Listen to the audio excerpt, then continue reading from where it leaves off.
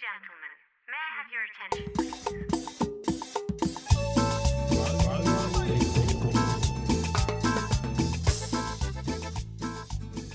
Can he just do something about fossil fuel development that isn't, like what you said, greenwashing? He really has to scale it back. And he was saying at Huntington Beach, we do need to decline our extraction of fossil fuels. But to be clear, that means we need to do it for the existing infrastructure here in California, which is massive.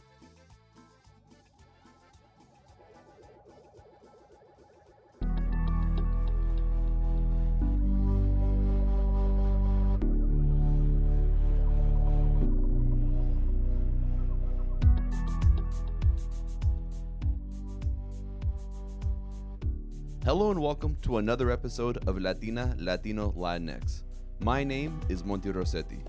On this episode, I get to chat with the inspiring political leader, Jackie Fielder. Jackie and I talk about what Gavin Newsom needs to work on a year away from his re-election, and more importantly, Jackie tells us about other amazing candidates throughout California that really do have the general public's needs in mind.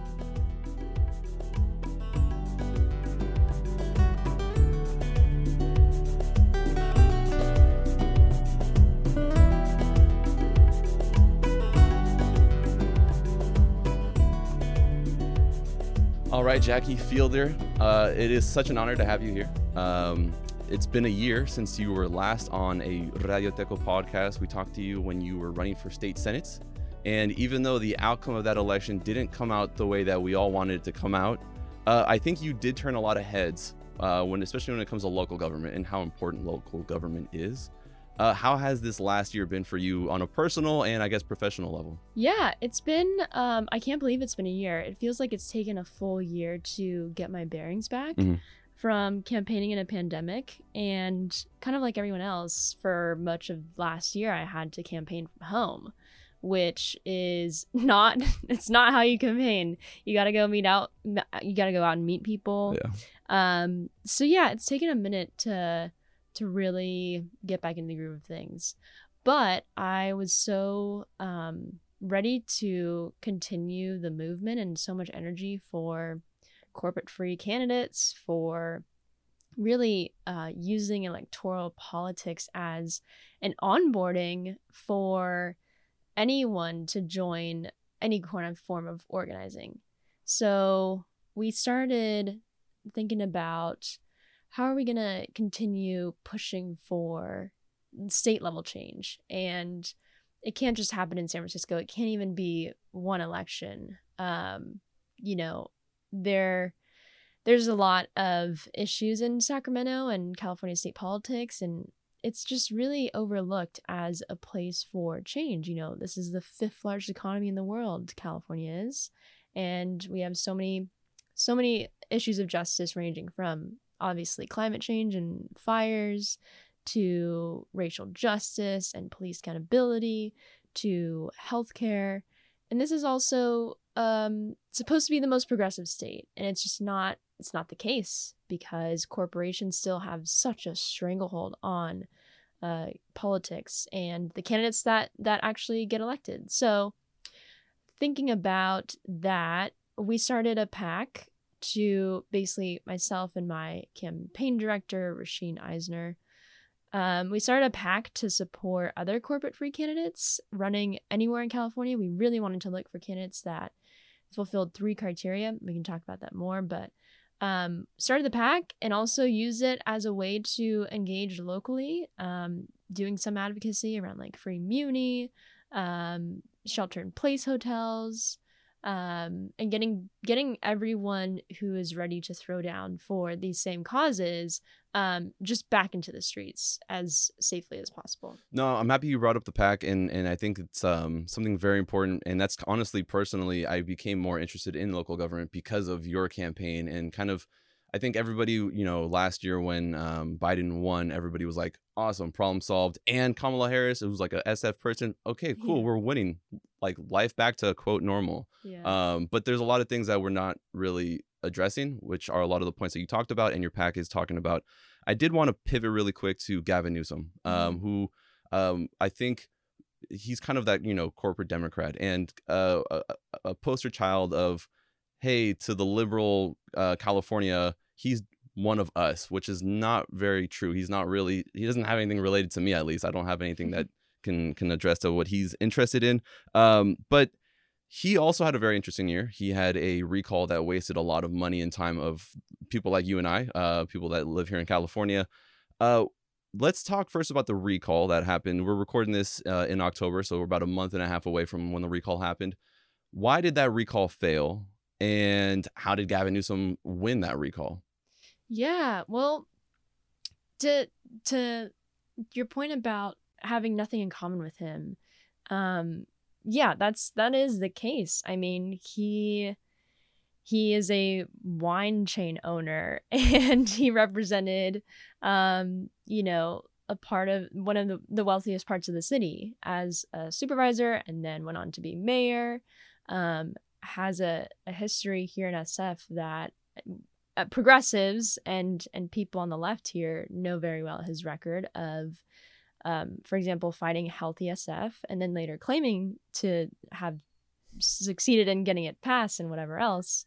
And, Care Not Cash was his Hallmark campaign kind of issue, which basically took this like very paternalistic and, as we see it still, ongoing paternalistic approach to homelessness and homeless people. In any case, that's his streak, and he's very much a part of the establishment in Democratic politics in California. Bumps elbows with and is in like the family of billionaires and real estate and all these other elite in San Francisco. So we know that in San Francisco, but most, I think, in California don't. That said, he I don't know. I feel like really any politician in the pandemic was going to face some sort of backlash for how things are going, whether that was from the extreme left or from the extreme left, maybe extreme left too, but even like progressives and the extreme right and even like right of center people. I think there's a lot of pent up honestly fascism after Trump got unelected, and that had to go somewhere, especially in California, where we're facing an affordable housing crisis and very visible homelessness. And I don't know, I don't think that progressives are the reason that he was recalled at all. I think that it was more just like Trump blowback and that energy had to go somewhere.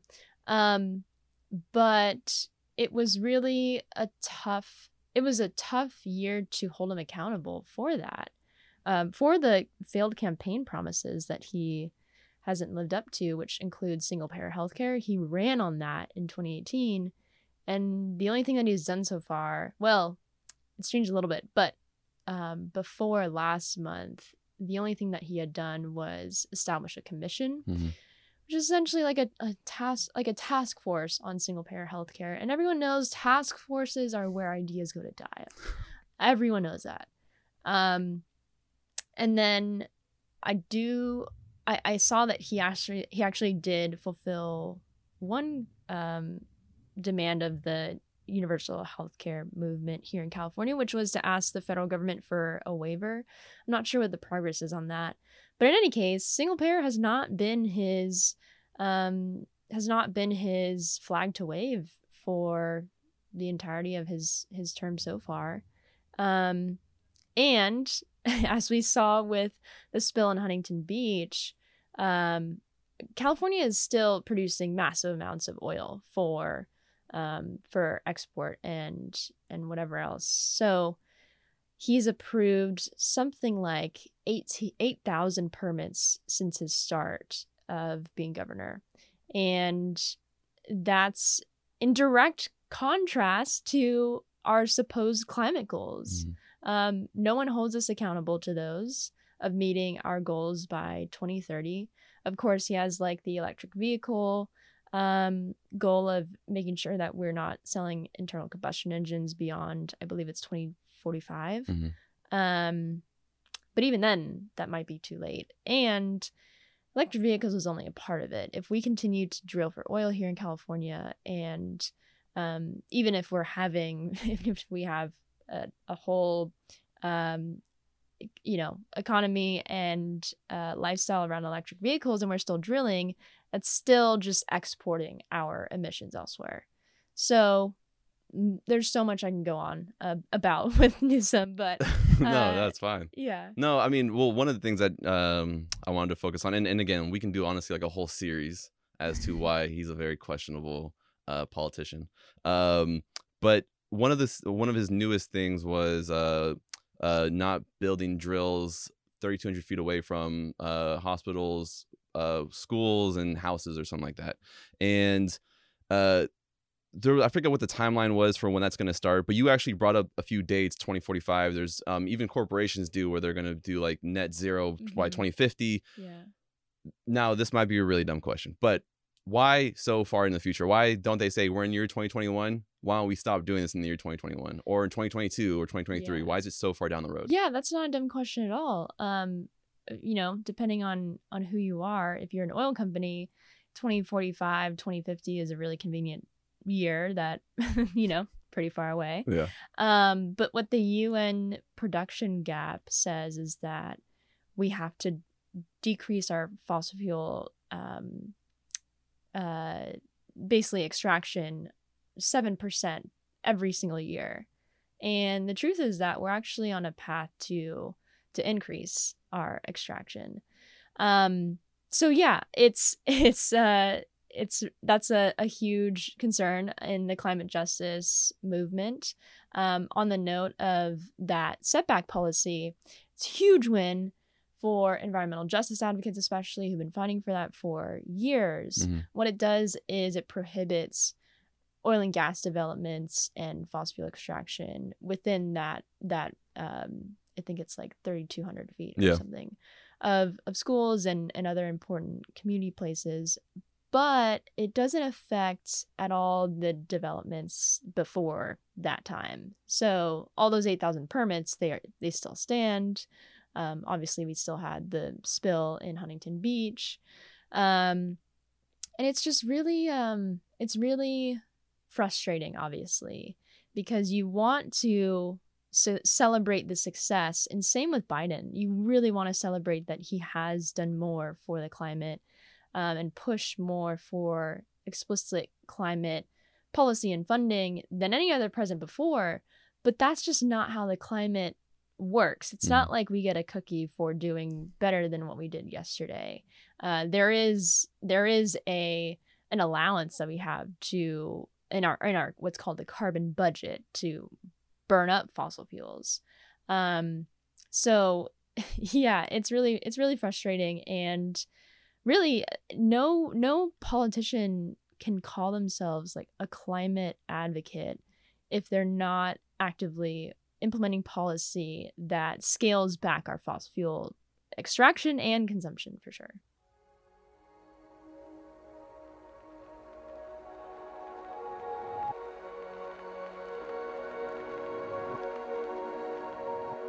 I did hear a term from a panel that you were on a few days ago, the term greenwashing, which I felt was a really important term.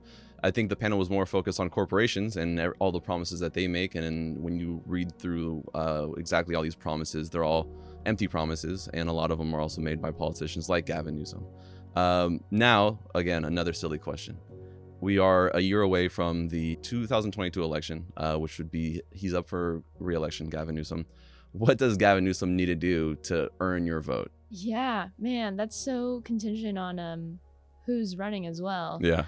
I really, again, I think several things. I forgot even to mention the whole eviction crisis, yes, which he's definitely fumbled on, and it's not for accident. He is beholden to the landlord lobby and the real estate lobby, who want to see the ability to kick tenants out. And And it's really unfortunate because we're still in a pandemic, technically. Like, Mhm. we still have the Delta variant, and there's still many more people that need to be vaccinated. And we haven't recovered economically. We really haven't. But in any case, he would need to. I would love to see him suspend the Ellis Act, which has to do with owner move-in evictions, and he would also have to really fulfill and deliver on his promise for single-payer healthcare. You know, he would have to establish I want to support and uplift this idea of a climate transition fund for workers, fossil fuel workers, who will be affected by the transition to renewables and will lose their fossil fuel jobs. And also like the cities and counties that rely heavily on those industries for their tax base. So we need a climate justice transition fund.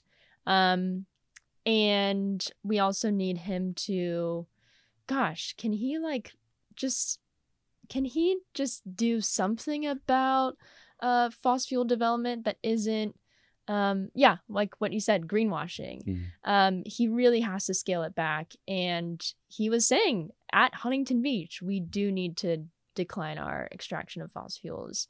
But to be clear, that means we need to do it for the existing infrastructure here in California, which is massive. No, and I think a problem that we have here in the United States in general is you see it red and blue. There's two parties. And again, like when Biden won last year, everybody was like, cool, the blue guy won. So now we're all happy and we can go back to our regular day lives. And honestly, I know people that I know were upset with me because I will still post things on social media saying, I don't like what Biden's doing. They're like, whoa, how do you not like what Biden's doing? He's one of us. And I'm like, no, again, just like we talked about Gavin Newsom not being relatable, neither is Joe Biden, neither is Kamala Harris. But let's go back to the Daybreak Pack, where you have candidates that you're focused on that are more relatable to us. I remember when you ran, one of your key points was you're a renter. And how many renters are currently in the California legislature? There's two out of how many? Out of 120. Yeah, so that's and again, like when you look at the percentage of how many renters are in the state, that's not really the way that we want to be represented. But tell us a little bit about the pack again. I know we talked about it off the top. And kind of the candidates that you have moving forward with that. And again, no one's running for governor, but there are definitely local campaigns that you're focused on. Yeah, so we support state level candidates. That's candidates who are running for our state assembly or state senate. They have to fulfill 3 criteria, and that's rejecting corporate contributions from law enforcement, contributions from obviously fossil fuel companies and big pharma, opponents of single payer healthcare in the healthcare industry. And they also have to have a demonstrated record of community leadership, whether they're a teacher or a labor organizer or an advocate of some sort. We just want to see that they are of the community and they have a history of being able to step into leadership and be able to show that they can deliver on their values of social justice. So the third criteria is that they need to obviously have alignment with our values and our policy priorities, which is single payer healthcare, which is police accountability, which is renters' rights and building deeply affordable housing, not luxury development housing. They need to really be able to stand up for that. And the corporate contributions part is that accountability piece. Because it's really hard, as I said earlier, in Sacramento to advocate for these things if you accept contributions from the people who want to oppose those ideas. Mm-hmm. I did want to ask real quick too, the word affordable housing, the phrase affordable housing, how affordable are we talking about? Because it is thrown around, and sometimes buildings is. I know Matt Haney had a bill an idea that was like shot down for a building in his district that was a certain amount was going to be affordable housing. How does that work? Why can't a whole building be affordable housing, especially when we're in a situation where we need affordable housing? Again, these are all probably silly questions, but since you are the expert, I wanted to ask you and see what you had to say about that. Yeah, I think it comes down to this pretty crazy idea that only came about during settler colonization, that you need to pay for housing. That's what we call the commodification of housing. Mhm. And in our economic system, we put building housing in the hands of private developers, which means that you're only allocated housing to the extent that you have, enough money to afford it. So what we really need is to completely reorient our view around housing as a human right. And to me, that's always meant putting our money where our mouth is. That means investing in quality social housing. Doesn't necessarily mean public-private partnerships where we're subsidizing private developers, and those developers are simply maximizing their profits. It doesn't mean that. It means taking profit out of the equation. It means what we call social housing. Actually, what it does is it doesn't exclude the middle income earners. It actually integrates folks of all different kinds of socioeconomic classes. Of course, we're not talking about like the San Francisco wealthy elite, but it does have a principle around ensuring that housing is beautiful, decent, green, enjoyable, safe, clean, and affordable for really anyone, and that it's not a marker really of social class. And there are examples around the world for that. But unfortunately, we find ourselves in an economic system that really just puts private developers in charge of that. And what we get is a kind of like bifurcated, really stratified system of housing where the people at the bottom are paying way too much for I mean, everyone's paying a lot, but relatively, people at the bottom are paying way too much for housing. And we have a glut of housing at the top of the stratosphere. We have a glut of luxury housing. We have plenty of vacant units. And I always want to remind people lately that, for example, the Salesforce Tower, and all of its 61 stories, there's only 100 people in that building as of last month. That's what the SF Examiner reported. And it's crazy. We have so much room for office space, so many tax subsidies for office space. We have so much, we even hook them up to Hetch Hetchy to have power for their gigantic building, but we don't do that for basic human needs. It's really a misplacement of priorities, I think.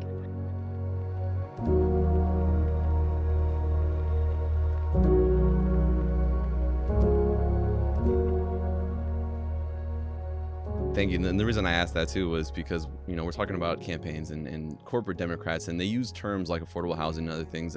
But sometimes just by throwing these terms out, they think I'm getting that person's vote because affordable housing alone sounds like a really great thing. But there's so many other things behind the scenes that some campaigns really aren't talking about affordable housing. So thank you for explaining that.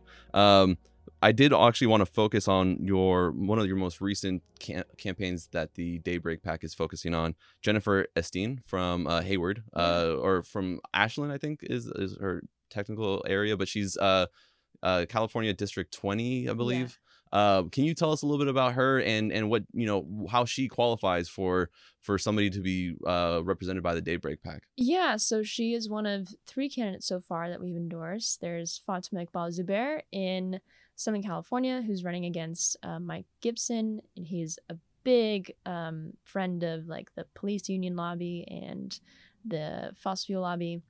We also have Pilar Schiavo in the San Fernando Valley, and she's an amazing nurse and veteran labor organizer and homelessness advocate. She's running against a Republican, So she would be it'd be so fun to see her win on a progressive platform there. And then there's Jenna Seen, who's so amazing and is challenging Bill Cork in a district that surrounds Hayward. She's in an unincorporated area. But she is a veteran labor organizer and a nurse. She qualified, quite easily. She rejects contributions from corporations, from police unions and all the other things. And then she aligns with our platform entirely on universal healthcare, obviously. And she's a nurse. She can advocate for that fact that the people that she sees really, really do need free and quality healthcare. And was also a key part in mental health SF and getting that underway, and is a mom, would be the first, I believe, out Black queer woman in the state legislature if elected. And she's challenging this guy who wrote the PG&E bailout bill. So if anything, like this is pretty momentous. I'm so excited for all of them to really hold these electeds accountable, which they're already doing just by being in the race. But also, I really do feel like people are ready to see some shakeup in Sacramento. And I'm so excited that, if I decide to run again, knock on wood, and we get in there, then we'll have a whole squad to actually be able to move stuff. But in any case, it really does need to be a whole effort. And ideally, we would have, 120 candidates. But in any case, we want to be also very intentional about who we support, and which is why these brilliant women have been selected to be endorsed. No, and you're creating a community for people that care about the community, which is awesome, which is great. And probably 5-10 years ago, somebody that ran on that platform was kind of by themselves. So you're creating a platform. And like I said, I know a lot of people, when you ran last year, you turned a lot of heads and had people interested in local government. And hopefully these 3 candidates can continue that. You did say something about potentially running again. I do have to ask then, are you going to confirm right now on this podcast that you're running for governor for 2022? No, maybe. Okay, you don't have to. No, but what's in the future for Jackie Fielder? The next, because we do this every year apparently. So what am I expecting to talk to you about in a year? I don't know. It's anyone's guess. I float around every single day, but I'm mainly focused right now. Maybe this is a cop out, but focused on I'm having a kitten next month. Okay. And that's a big responsibility. As far as my plans go, being a really good kitten mom. Nice. No, but actually one development since the campaign is I've been in therapy, and that's been so necessary, and I just feel so grateful for it. I've been in it for like 10 months now. I feel really privileged to be able to have the resources for that. But at the same time, I really do feel like it's going to be, it's already been a really special journey with my therapist and with myself and with my friends and family. But I think it's something that we don't talk about in politics or organizing. And it's actually quite crucial to us being able to be of service to the world and to share our gifts. So I'm really excited to see just kind of who I am on the other side of more of that. And whether that's running for office or just leading in a different way or being a part of the community in a different way, I'm really just looking forward to that, and definitely focus on being a kitten mom. No, I appreciate that. Hopefully the kitten helps with your mental health and doesn't aggravate it in any way. But no, you're completely right. I remember, when we talked last year, and you were going up against somebody who was a corporate Democrat and had a lot of supporters. So I can just imagine, especially with social media, running a campaign, the amount of things that you must have read, and it must have been very stressful. So I'm happy to hear that you're going through therapy, and it's honestly that stigma of like the negativity towards it. Like we all need it, honestly. Yeah. And like you said, if you want the best out of your politicians, they need to be clear of mind. Mm-hmm. And what's better than actually talking about these things with a therapist or people that are close to you or whoever. So yeah. No, thank you so much, Jackie, for being on our show here. Thank you. It was great to have you on, and good luck with your kitten. Thank you.